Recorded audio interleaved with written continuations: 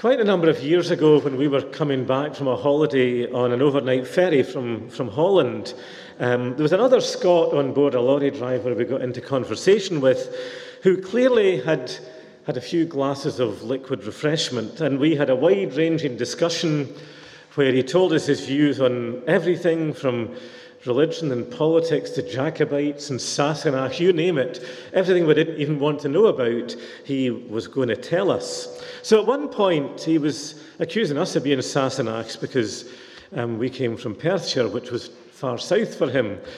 I said, well, actually, we're further north, and at that time we lived in Orkney, which kind of put his gas at a peep.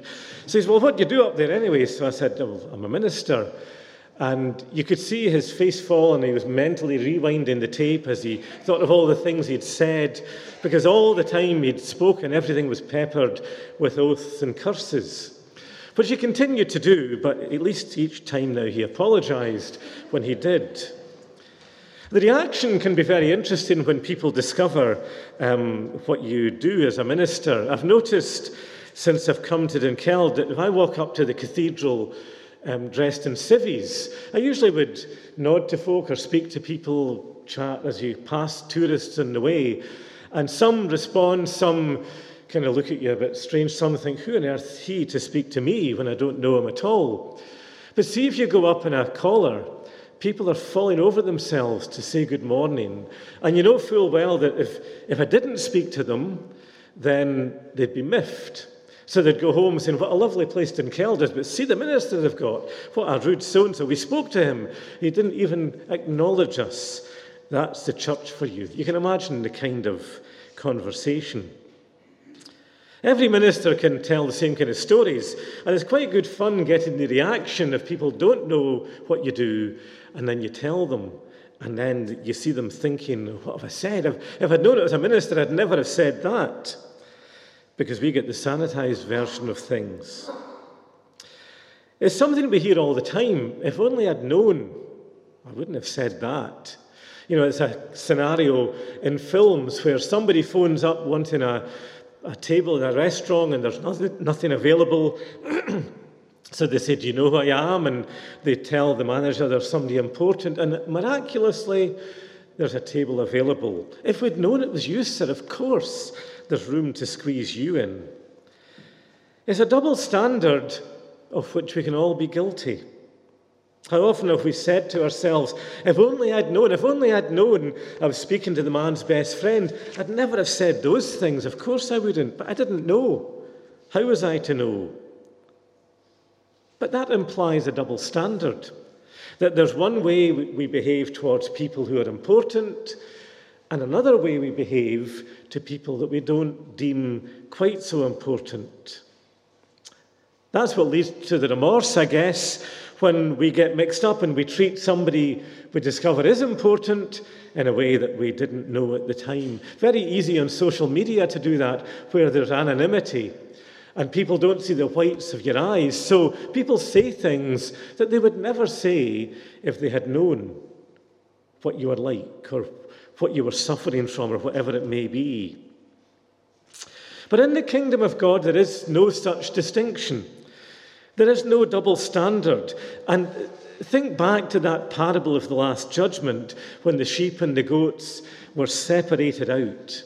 Apparently, in those days, the breeds that they used made it quite difficult to distinguish sheep from goats. It took a skilled eye, a wee bit more knowledge than just a cursory glance. So on the surface, there's maybe little to distinguish the people in the parable that Jesus is talking about. Both can be fairly diligent in religion. Both can be quite respectable. But it's the hidden life that makes the difference. When the righteous and unrighteous stand before the Lord, the unrighteous are defined this way: I was hungry and thirsty, naked and in prison and sick, and in effect you ignored me. And they reply straight away, but Lord, when did we see you hungry or thirsty or in prison or whatever? If we had known, of course if we'd known it was you, we'd have done something, but we didn't know. How were we to know? All we saw were the poor and beggars and refugees and people who were sick and those who've got themselves to blame for the mess they're in. If only we'd known, then of course would have done something if they'd known it was you. But the righteous in the parable did it without thinking. They just did it instinctively because they saw need and they saw someone who mattered. And the parable teaches an important lesson about Christ's kingdom that's radically different from the ways of the world. When you treat the lowest and the least with respect, the same respect as the great and the good, you are doing it to Christ. There is no double standard, and the King identifies himself with these individuals. It's the way you react to those that you would instinctively not help that defines how you react to Christ. If only I had known, there's no room for that mentality in the kingdom, because in serving them, in serving others, we are serving Christ. There's a fundamental truth about Jesus' ministry and incarnation that's often ignored or conveniently ignored, that when he came, when the Son of God came into the world, he came in human form, in the form of a servant, an ordinary, down-to-earth bloke. And through the parable he's teaching, if we want to see the face of God, then look in the face of your neighbour, of the one who is suffering, of the one who is ill-treated or neglected, and see what you can do, not with thought of benefit in return, but out of love and dedication. And in them, when we see the face of Christ, then what we do to the least of his brothers and sisters, we do to him. And that changes the entire concept of charity and help. It turns the world's values on their head. Because if we're honest, mixed motives can plague us all the time. The world's way is often very different from the way of the kingdom. We can be guilty of caring just for those who might be able to repay us in some way in the future, or to repay them for some benefit that we got in the past. But Jesus had something to say about that. When you give a party, don't ask those who can ask you back. Ask the poor, the crippled, the lame, the blind, because they have no means of repaying you. Just do it for the sake of it. Or we might care just for our own type. Charity begins at home, so that's where it should end as well. Those who are amongst our own circle, of our own mindset, those we agree with. We maybe find it difficult to care for people we would instinctively recoil from. But again, Jesus had something to say about that. If you do good only to those who do good to you, what credit is there in that? Even sinners do as much. But you must love your enemies and do good without expecting any return. And we can also be guilty of wanting to be seen to be offering help or caring, that others will think well of us and see how generous we are. Maybe this is going to offend some folk, but I'm not a great fan of children in need.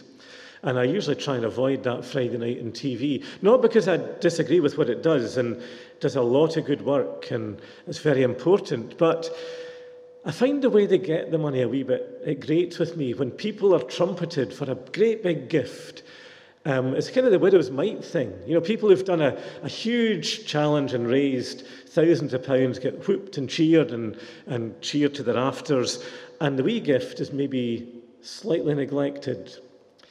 And Jesus said, when you give alms, don't let your left hand know what your right is doing. It should be done in secret, and your heavenly Father, who sees what you do in secret, will reward you.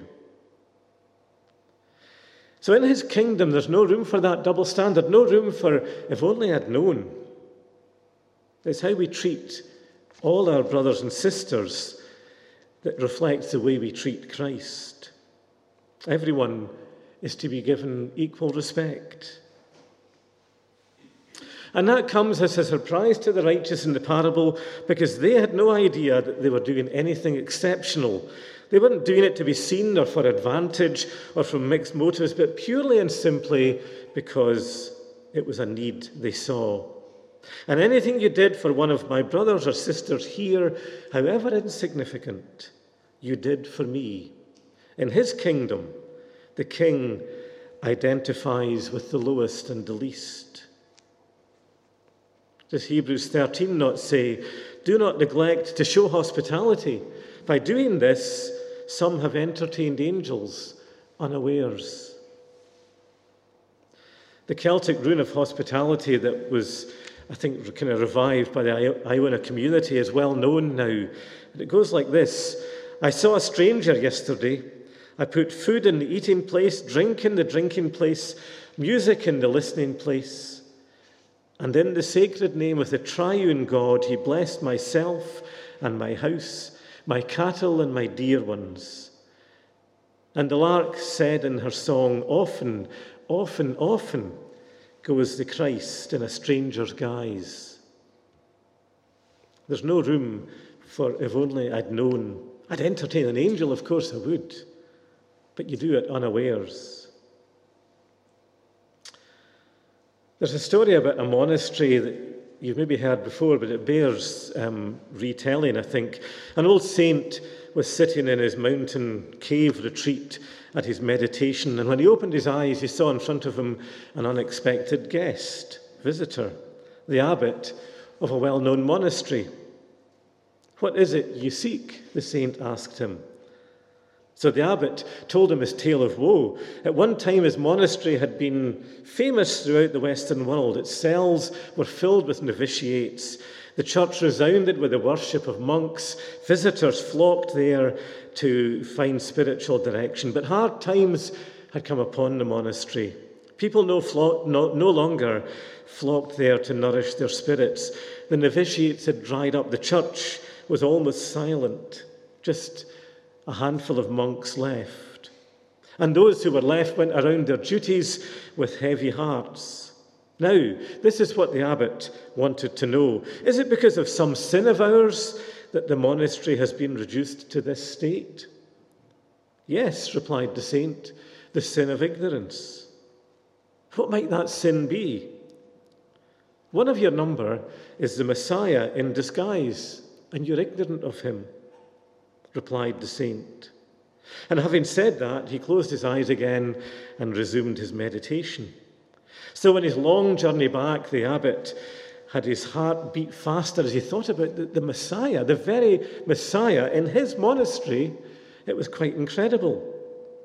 So he returned to his monastery and he called the monks together, and he was thinking to himself, could it be Brother Prior or Brother Cook or Brother Gardner? Well, no, it couldn't be him because he's a wee bit coarse at times, and Cook, well, he swears a bit and so on. But then he thought about them all, and we've all got defects, and the saint did say the Messiah would be in disguise.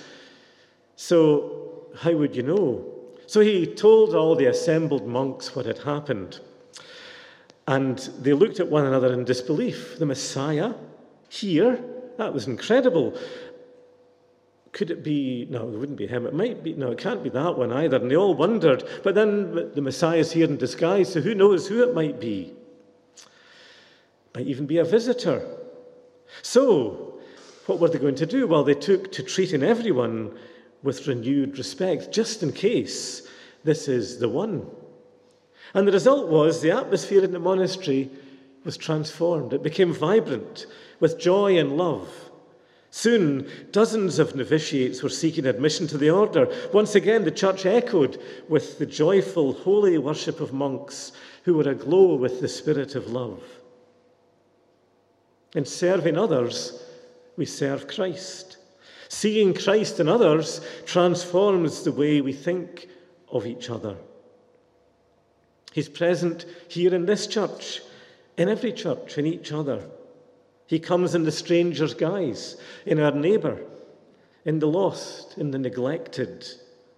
And his command is to treat all with equal respect and dignity, for it's him we serve. If only we'd known. Well, you can now.